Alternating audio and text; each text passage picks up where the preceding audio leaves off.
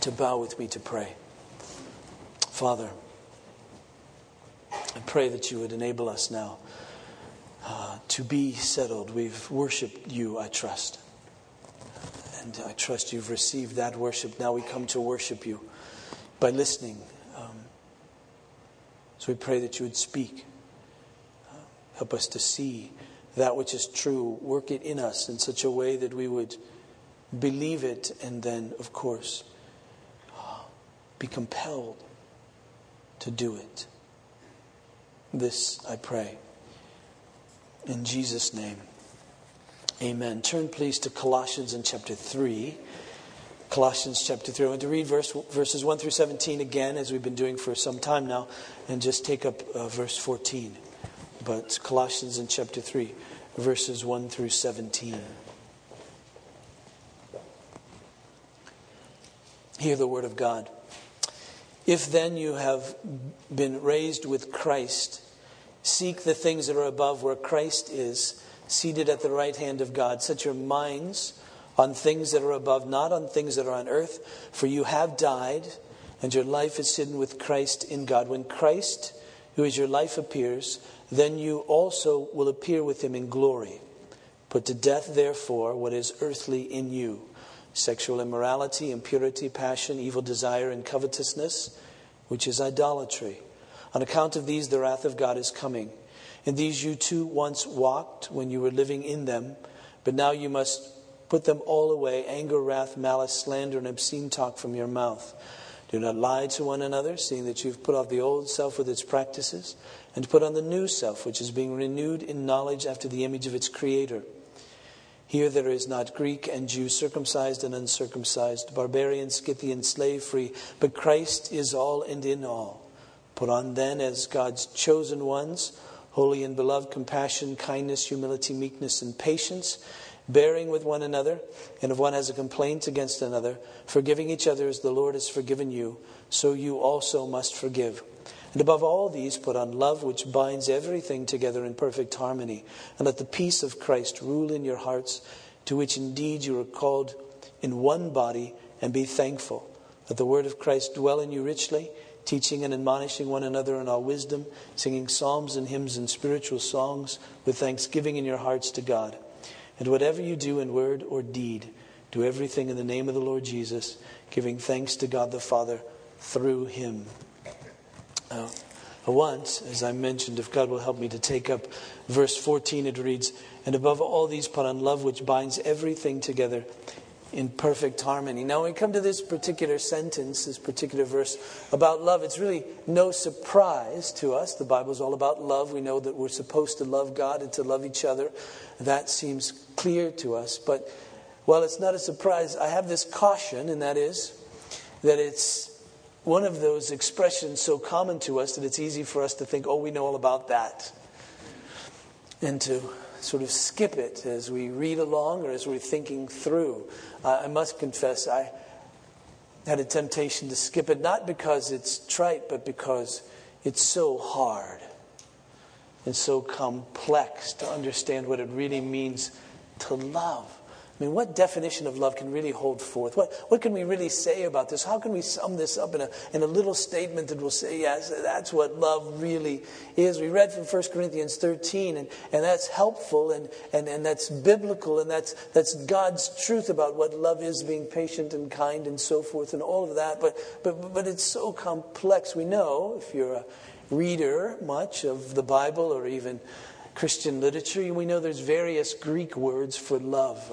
C.S. Lewis speaks of the 4 Greek words for love in a little book called The 4 Loves. And we know that it's helpful to think that way because we know there's some love that's unconditional. We know some love that's friendship kind of love. We know family kind of love. We know erotic, even romantic kind of love. We understand that love has various nuances. In English, we just sort of have one word for it, love. But even still, we know that there's a difference between loving chocolate and loving your spouse.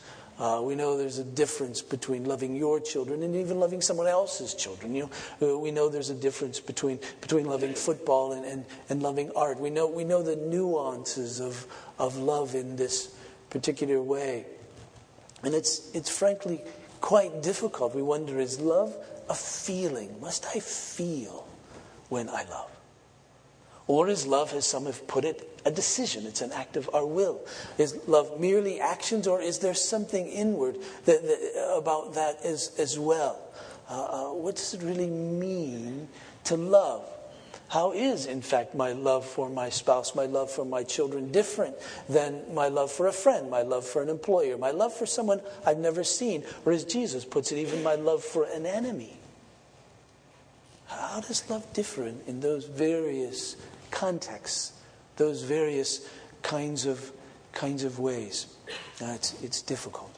We know, of course, that what makes love so difficult and confusing is our selfishness, our self-centeredness, and all of that. And so love, as I come to it, to speak about it even more dauntingly, to live it, is a very difficult thing.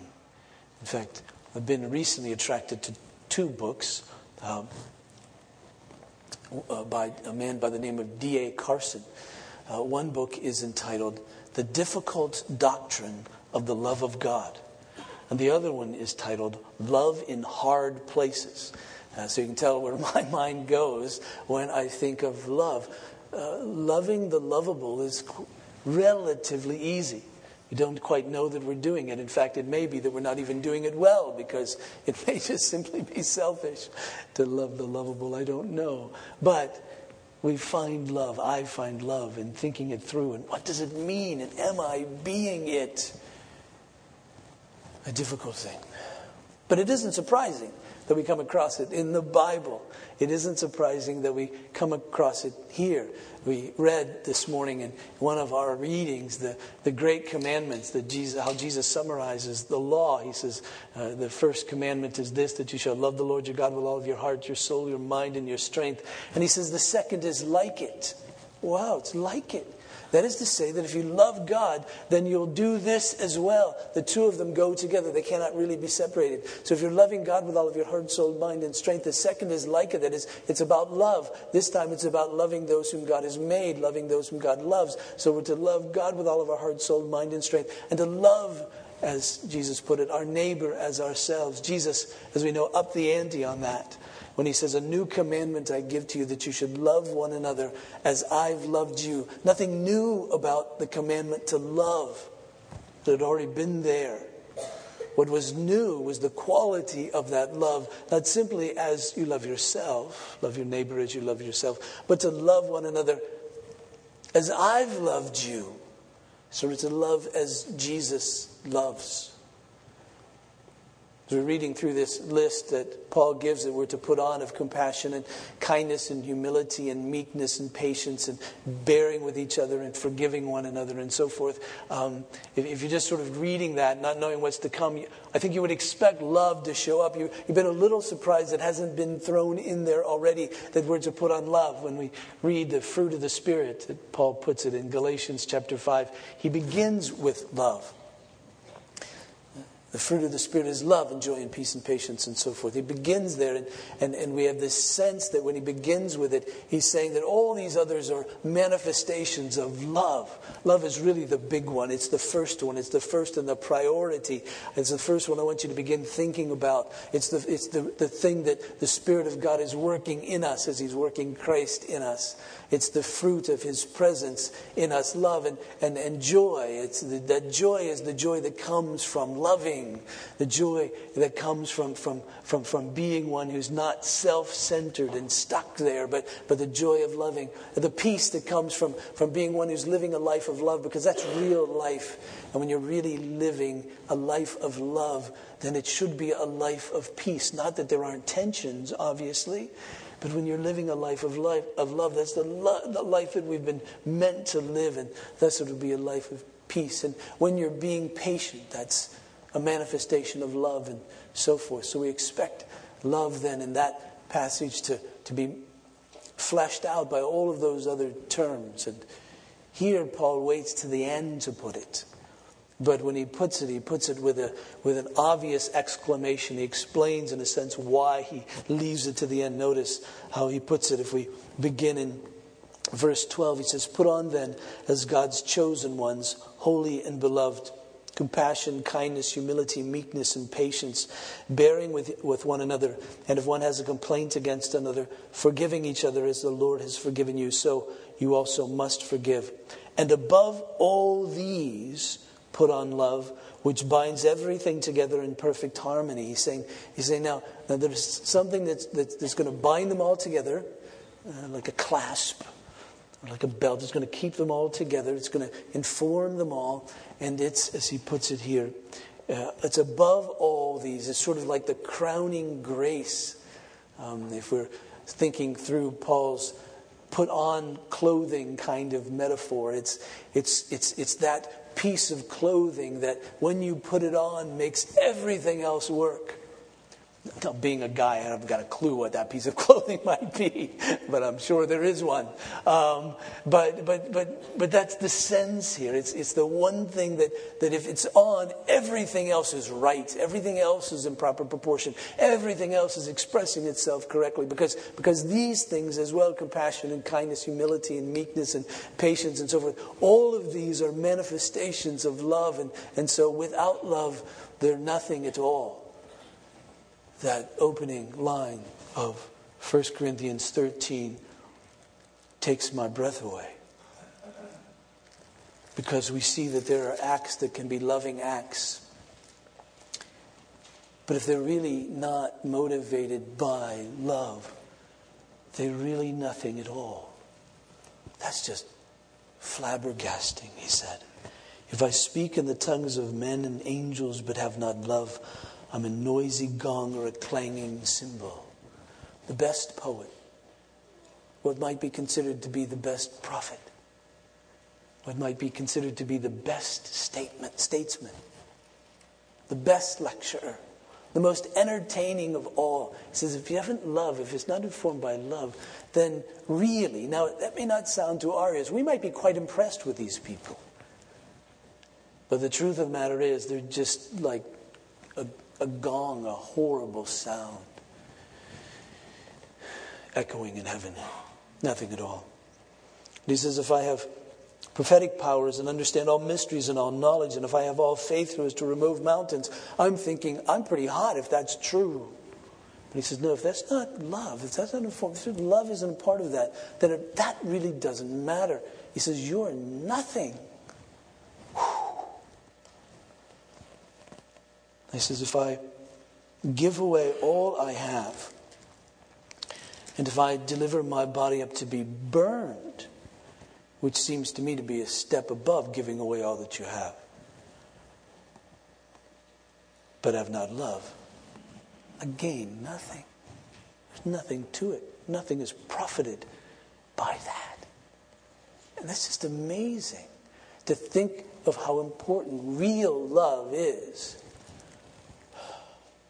So Paul says it's above all of these things. If there's no love, then your acts of compassion really aren't. If there's no love, then your acts of kindness really aren't. If there is no love, then even the humility with which people may perceive you, or the meekness with which you may carry yourself, really, that isn't really humility, and not real humility and meekness.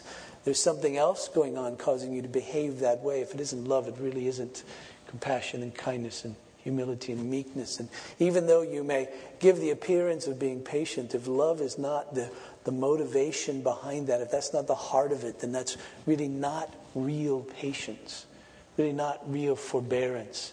And if you're forgiving, if you say you forgive and even act like you forgive, but it's really not from a heart of love, but rather a point of convenience or self-interest, if that's why you're reconciling in this situation, there's really no love, then that really isn't forgiveness, that really isn't reconciliation, that really isn't what he's talking about here at all, that really isn't godliness. And so you've gained nothing, you are nothing, there's just clanging around.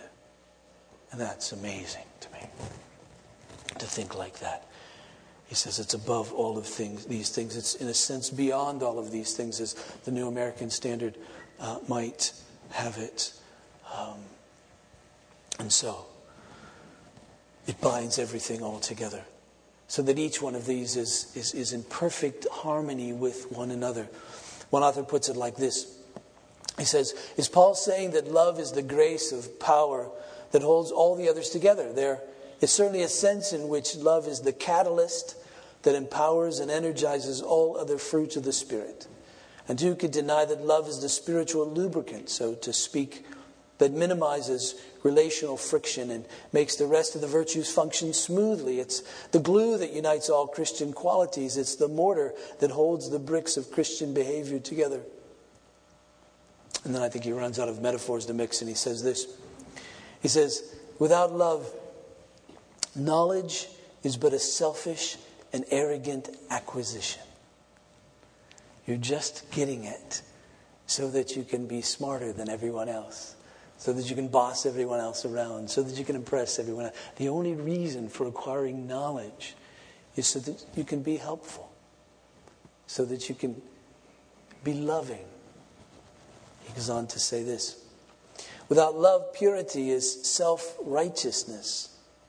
That is, remaining pure is just simply something one is doing for oneself to prove that I can be pure like this. The reason for purity is so that you may help, so that you may love, so that you may be a blessing to another. He says, without love, zeal is an aimless endeavor. Without love, hope is a fool's deception.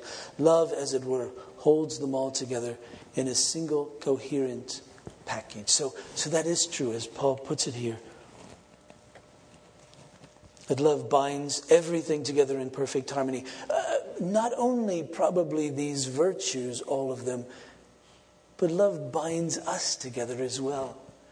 We're such a diverse bunch. He puts it in verse 11. He says, here there is not Greek and Jew, circumcised and uncircumcised, barbarian, Scythian, slave free, but Christ is all and in all. And if we have eyes to see really into his culture, we'd realize that he's saying, we have here in Corinth the most amazing and diverse mix of people.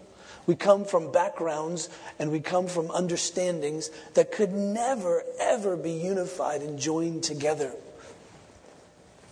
unless we really love each other. And that's the very point of it, isn't it? We come from a relatively diverse background. We come from different educational backgrounds. We come from different parts of the country, some different parts of the world. We come from different religious backgrounds, certainly some with no church at all, some with non-Christian faiths, some with various Christian traditions. And here we're now thrown all together, and God says, all right, do church, be a community. And how do we do that? Lest we really love one another. And so it's love that binds us really all together, even as we are. And so, no surprise. It's no surprise that he speaks of love, because as he begins even this letter, you remember his prayer from Colossians in chapter 1. He begins by saying that he asks the Father that you, that they, that us be filled with the knowledge of God's will in all spiritual wisdom and understanding, so as to walk in a manner worthy of the Lord, fully pleasing to him. Well, what is more pleasing to God than if his people are loving each other? And so if indeed we're to be filled with the knowledge of God's will and all spiritual wisdom and understanding, to walk in a way that's worthy of Christ, how else would we walk other than by walking in love? At the end of chapter 2, you remember, he speaks about stopping the indulgence of the flesh. How else do we stop the indulgence of the flesh, that is, of our sinful, selfish natures? How else do we do that? Other than by loving one another. You see, when we're loving each other, then our anger is muted. When we're loving each other, we're not slandering one another. When we're loving each other, we're not being immoral. That is, we're not taking advantage of one another sexually. Because we're not hurting those that we love. Right? And even if it isn't with another person, we're not hurting our spouse because of the fantasies that we may have. We're not hurting our spouse because of the things that we're looking at. We're not hurting the people that are involved in that industry by employing them. And so, love and loving others keeps us from immorality. I mentioned a few weeks ago, maybe months now, I don't know how long we've been in this passage, a great title of a sermon that I think of often by Thomas Chalmers, called The Expulsive Power of a New Affection. The word expulsive means to expel. And he's saying when a new affection comes, then the old are expelled, right? And so when we come to love one another, then these other things can't coexist. They've got to go. And so to stop the indulgence of the flesh is not only to put off all of these things, but also to put on love, because that expels them even as we put it on. We're to love one another. Again, no surprise. It's crucial to us. John chapter 13, as I mentioned a moment ago, Jesus ups the ante when he speaks of loving. Verse 34, he says, "A new commandment I give to you, that you love one another just as I've loved you. You also are to love one another. By this all people will know that you're my disciples, if you have love for one another." Well, of course. Paul writes in Colossians 3 that we are to put on the new self. And that new self is the one that is being renewed in knowledge after the image of its creator. Meaning that we're to image God. Now you remember that Adam and Eve were created in the Garden of Eden. And they were to reflect God. They were created in His image. The reason that God looked at Adam before Eve was made and said, "It's not good for a man to be alone. I'll make a helper suitable for him," wasn't just because he was making a mess of the garden and needed somebody to come in and help him with that. But he wasn't complete by himself as one person to reflect God, because God is love. Now he could love God, Adam could, but now with Eve he could love Eve, and thus the command that a man should leave his father and mother, the two, and be united to his wife, the two become one flesh. They should be fruitful and multiply. Why? Because in the face of the earth were to be those who would reflect God, and the necessity there was many, so that love could happen. Because God is, in fact, as the Apostle Peter lays out for us, Apostle John, that God is love. He's love. That's the very essence of who He is. He's love like a fire is hot. The fire is hot because it's hot. That's what it is. The sun shines. Why? Because there's light. It doesn't try to do it. It just does it. I mean, it's the essence of the sun. The sun stops shining. I suppose it's not the sun anymore. God is love in that sense. He was love before we were created. Father, Son, and Holy Spirit. And the mystery of the Trinity, of course, there's love within them. The Father loves the Son loves the Spirit loves the Son, and so forth. There's this harmony of love in God Himself. Thus, when He creates those that would love. Because He's creating out of this self of Him to reflect Him. And so we're to be a loving society as God in Himself is a loving society. Father, Son, and Holy Spirit. We're created like that. And you know that sin messed up that whole thing. Adam and Eve decided to go on their own. Thus they became estranged from God. And even in the midst of that, became estranged in some way from each other. As human beings are estranged from each other because we're all little selves. And we're all little selfish selves. And we're all looking out for our own little interests. And love, you see, obliterates that. Love says, no, that's wrong. That doesn't reflect God. Stop being estranged from Him by way of Christ. And that will enable you to stop being estranged from one another. So Jesus said, if you're going to be my disciples, what will give that away more than anything else is that you're like me, that you love each other. By this, all people will know that you're my disciples. In fact, if we look in chapter 14 of John's Gospel, verse 15, Jesus puts it like this. He says, if you love me, you will keep my commandments. Now, His commandment is to love one another as He's loved us. And so He said, not only is our love for each other important as our mark, it shows people who we are, that we belong to Jesus, but it shows that we love God. He says, if you love me, you'll obey my commandments. In fact, it's in this way of loving one another that we really get to know Jesus better. In verse 21 of John's Gospel, chapter 14, verse 21, Jesus says, whoever has my commandments and keeps them, he it is who loves me, and he who loves me will be loved by my Father, and I will love him and manifest myself to him. If you want to get to know Jesus, the way that you do that is by loving. That reflects Him. He says, if you love each other, you'll get to know me. I'll show myself to you. And then verse 23 says, if anyone loves me, he'll keep my word, and my Father will love him and will come to him and make our home with him.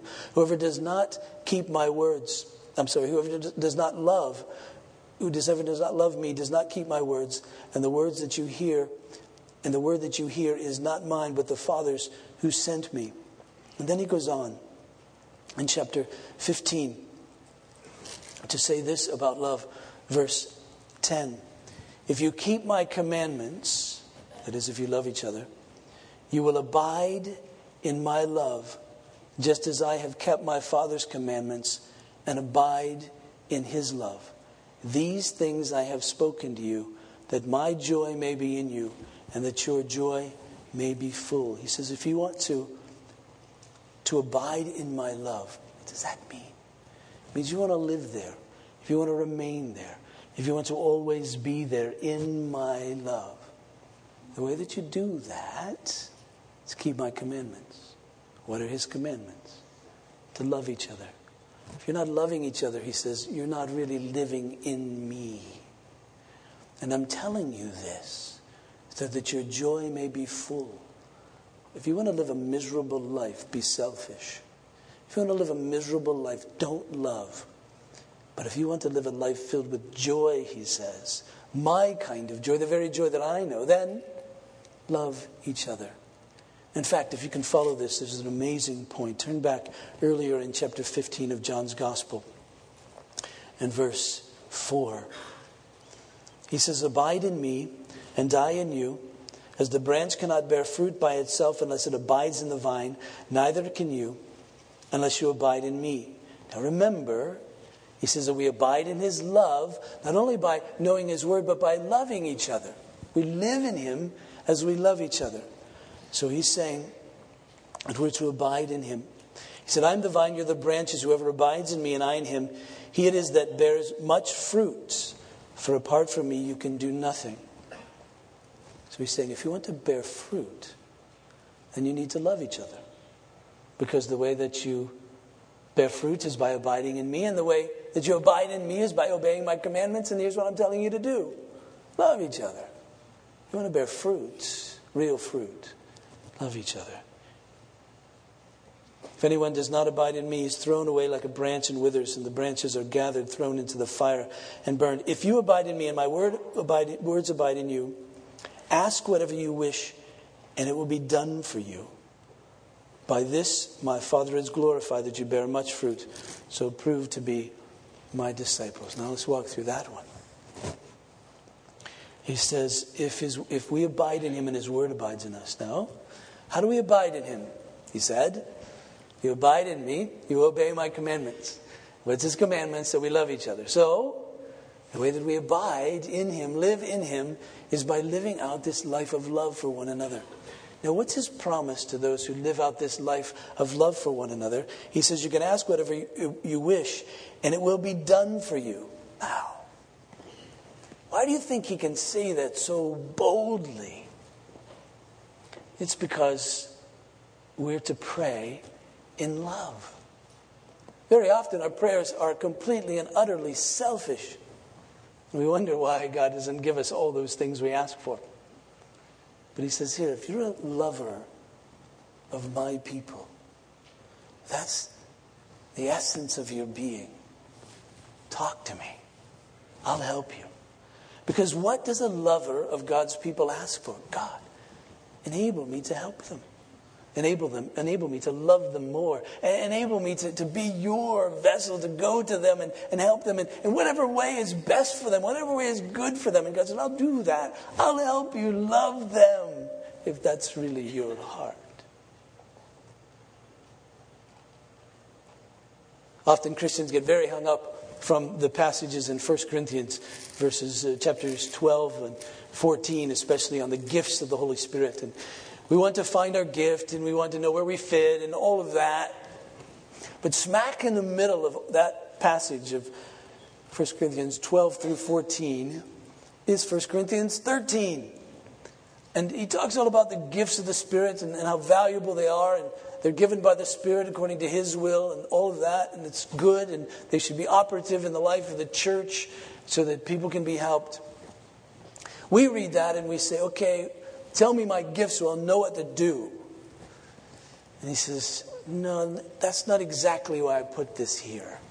I put this here to tell you how the body of Christ is to work, how the church is to work, that the Holy Spirit will give gifts, so relax, it'll happen. What you're to do is to pursue love.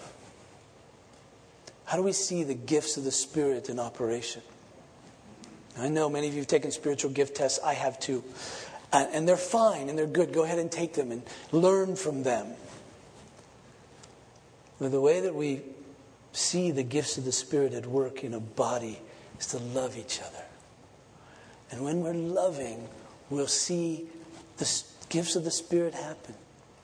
Because you see what happens when we begin to love is we realize how unable we are. We realize how incapable we really are of loving. I don't know about you, but I've been schooled and I've experienced and I've been involved in all kinds of situations. And yet, when situations arise, I realize my own weakness to be able to do that which is probably most helpful. I just don't know. And I feel pressed and I don't understand what's the best way to love here? And will it be effective if I do this or say that or go there or not? God, what's the best thing here? And that's when we begin to pray. God, help me. Help us. Help us really love, you see. And then he says, all right, good.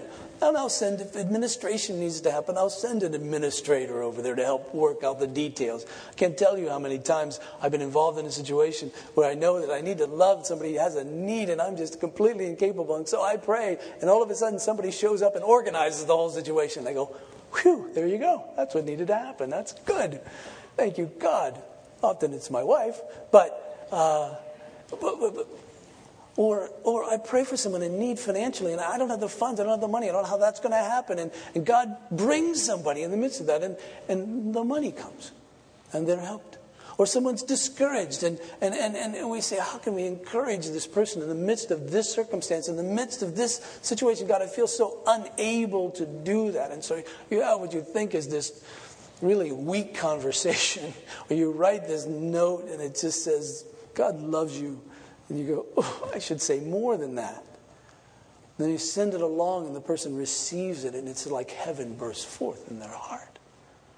God has given a gift, you see. It wasn't because I sought the gift. I sought to love this person. And so you see, that's the significance of love. It's tied into everything. It's tied into our witness. It's our mark as believers in Christ. It's tied to our love for God as we obey Him. That's how we do it. If we're not loving, we're not obeying. If we're not obeying, we're not honoring. If we're not honoring, we're not really loving Him. And so our love for one another is tied into our worship of God in the vertical sense even. It's tied into our being in Jesus and getting to know Him better as He manifests Himself to us, as we see Him in the context of loving each other. If we're not loving each other, there's a whole dimension of Jesus we'll never see, we'll never know. We live in Him by loving each other. And we see prayers being answered that otherwise wouldn't even be prayed because we wouldn't think of them, because we wouldn't be concerned about the other. So we're to love one another like that. And then, of course, the Apostle Peter writes to us in 1 Peter in chapter 4 this. He says, the end of all things is at hand. Therefore, be self-controlled and sober-minded for the sake of your prayers. Above all, remember he's speaking in his mind, he says the end of all things is near. So it's nearer now, we should say. Above all, he says, keep loving one another. What should we do if you get here, read the end times literature? What should be your response to that? Well, first, your response should be to be skeptical about the details, because it's just a lot of bad stuff out there. But secondly, your response should be, if you ever think about the end coming, your response should be to love each other. That should be our response. He says to love one another, and he puts it like this, Peter does. He says earnestly. That is, You get the sense, I love the word earnestly because I read like earnestly. It's like there's this sense of something inside. It's a word that says, there's something inside of me that says, I really want to do this. Earnestly. To love one another earnestly. It's not a dispassionate, disinterested caring. It's a interested caring. It's a desire that good happens for you. To love one another earnestly. He says, since love covers a multitude of sins. And he throws that in there to say you're going to love people that you don't want to. You're going to have to overlook things in them that drive you crazy, might even hurt you. But you're still to love them. Because you see, when the end is coming, all those little details, they don't really matter. They don't really matter. I read a book once called Ernie Pyle's War. Ernie Pyle was a World War II correspondent, had a number of issues in his own life. But one of the things that he said was most profound. He said, life is very simple on the front lines. You don't need much. And right now, I forget because I hadn't planned it. I just thought of this. But he mentioned a number of things that he needed. He said there were only 3 or 4. I think it was you needed a dry place to sleep. You needed a helmet. And I think he said a pack of cigarettes. And there might have been one more thing. But he said you just need few things on the front. And as Christians, we need to understand that we don't need that much. We don't have to be so concerned about all these things that drive us nuts. He said, it's simple. So he says, show hospitality to one another without grumbling. That is, love each other. Take each other in. As each has received a gift, use it to serve one another as good stewards of God's varied grace. Whoever speaks as one who has the oracles of God. Whoever serves as one who serves by the strength that God supplies, in order that everything God may be glorified through Jesus Christ. To him belong glory and dominion forever. And finally, the Apostle John, as he writes his first epistle, is most poignant. It appears as if he picks up this sense of love that Jesus spoke of on that night that he was betrayed, that John so faithfully laid out for us in his gospel. And now he kind of fleshes that out. He says if we're going to walk as Jesus walked, we must walk in love. And 1 John chapter 3, verse 10, he puts it like this. He says, by this it is evident who are the children of God and the children of the devil. Whoever does not practice righteousness is not of God, nor is the one who does not love his brother. It's that crucial and even that simple. Chapter 4, verse 7, he puts it like this. He said, beloved, let us love one another, for love is from God. And whoever loves has been born of God and knows God. Anyone who does not love does not know God, because God is love. He said, listen, this is what you've been born again to do. This is who you've been born again to be. One who loves. That image of God was broken because of sin. Now it's being renewed. You've been born again. New self, new creation, new heart, new life. Abiding in Jesus. What does that mean? It means you'll love each other. Because that's now who you are. In verse 11 he says, beloved, if God so loved us, we ought to love one another. That ought means we ought to love like birds ought to fly.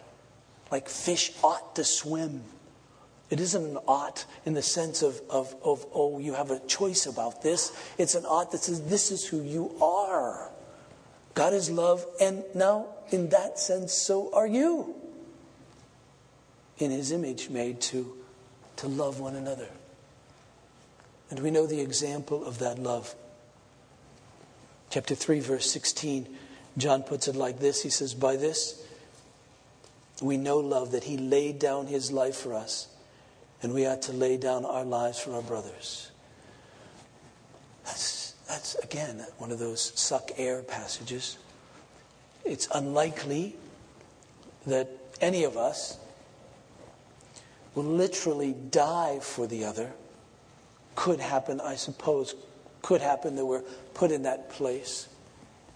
But you see, love always means we die.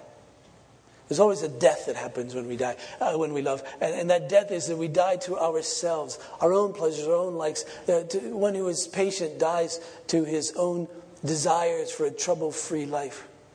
Not too long ago, I was at another church and I was going to speak, so they're interviewing me beforehand. And I shocked the person interviewing me because he said, "What's your passion in life?" And normally when they ask you that, and there's hundreds of people out there listening to somebody, you're supposed to be really spiritual. And I said, "Well, sadly, my passion is to live a trouble-free life. That's what I really want that." And he looked at me with his blank look, and the silence got deafening because I didn't say something that he expected me to say about, winning the world for Christ or something. And so in the midst of that silence, I said, "No, I say that by way of confession. I'm really sorry that that's it. I need to die to that so that I'm willing to be patient and kind and bear with others. But really, if you ask me early in the morning what you'd like to happen today, I'd say nothing." I'm fine right now. This is good. This is all right.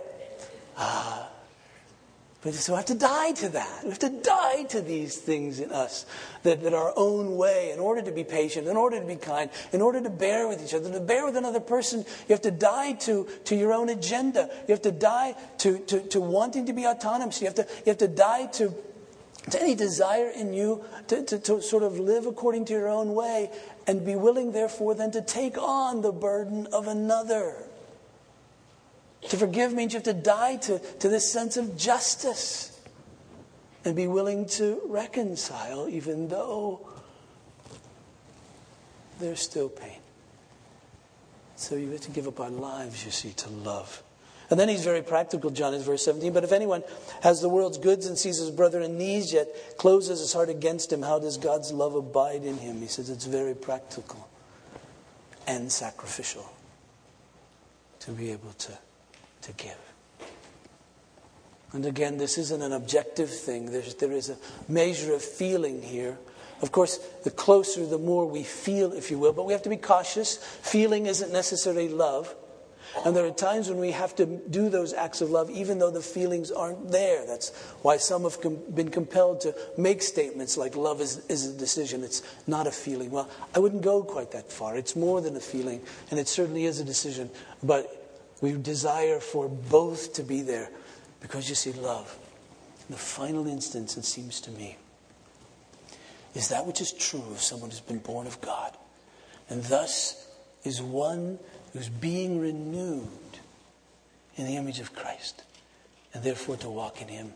It's one who's received the very love of God in such a way that it overflows and overwhelms in such a way that then we're compelled, really, to love others, to be like that, because that's who we are.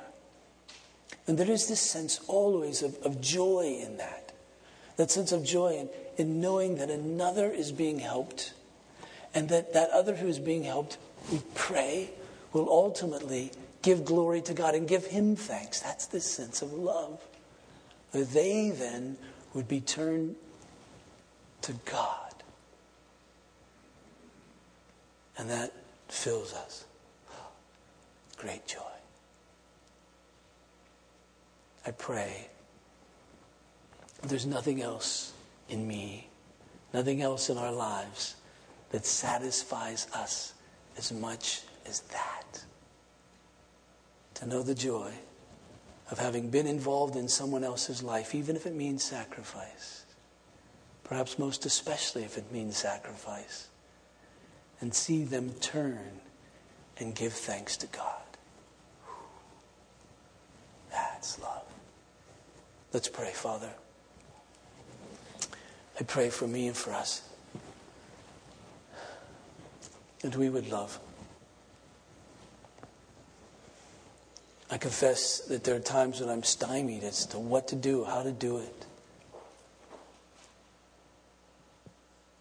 But I pray that you would work in me and work in us a knee-jerk reaction. That we would get to our knees and we would cry out to you. That you would help us love. And even as we cry out to you to help us love, I pray that there's a sense of assurance that goes through us that says, oh, I'm praying this because I belong to God. I'm abiding in Jesus. And that joy would overwhelm us, overflow, that we would desire more earnestly to care for the needs of others, most especially our brothers and sisters in Christ. So help us, I pray, that we would be a loving people, that we would show that we belong to Jesus, that we would love you by loving others, that we would abide in Jesus, that we would get to know him better as he manifests himself to us as we love. May we know there's no option here. May we know that this is life and this is the joy of our lives, to love. Cause us to think, Father, of the ones easiest to love, and we give you thanks for them, for they bring us great joy. Father, bring to mind those most difficult for us to love. For I believe you've planted them in our lives to give us even greater joy. Help us to love those in particular in our congregation in need. We think of Jim and Madeline Van this morning and the loss of their daughter Charity this weekend. I pray for our dear brother Jim, and you would be with him and help him and his wife and their family in their grief, and cause us, God, to love them well in these days. For others, Father, who are sick and hurting in our congregation, we pray we may love them well. They may know that love and feel very secure in you because of it, and turn and give you thanks.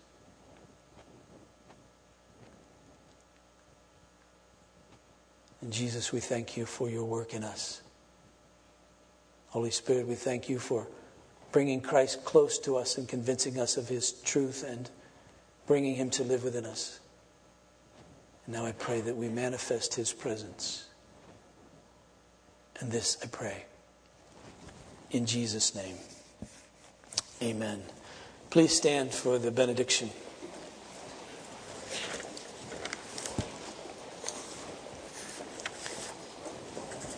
Our response to the benediction will be to sing together.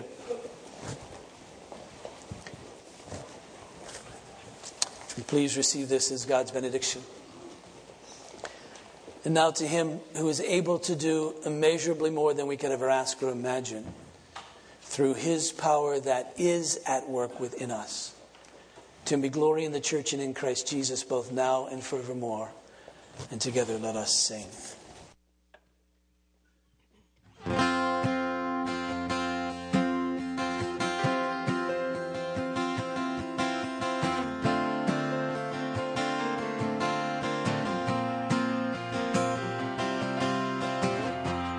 Jesus Christ, God's holy Lamb, we will laud thy lovely name. We were saved by God's decree, and all our debt was paid by thee. Thou hast washed us in thy blood, made us kings and priests to God. Take this tribute of the poor, unless we can't give more. Souls redeemed, your voices raise. Sing your dear Redeemer's praise. Worthy thou of love and laud, and King of saints incarnate God.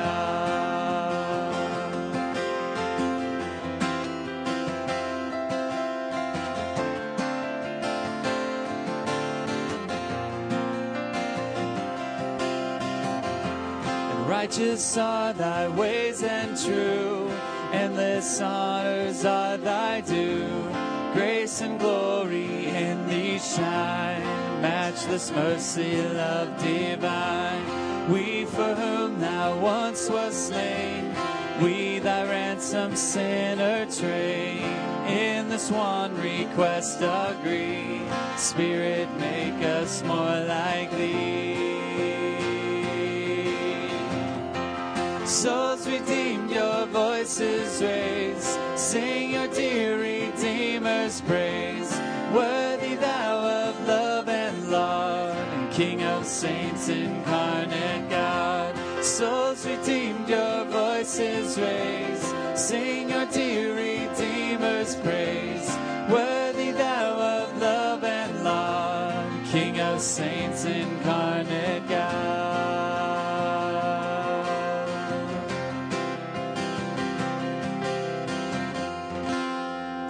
You may go in peace.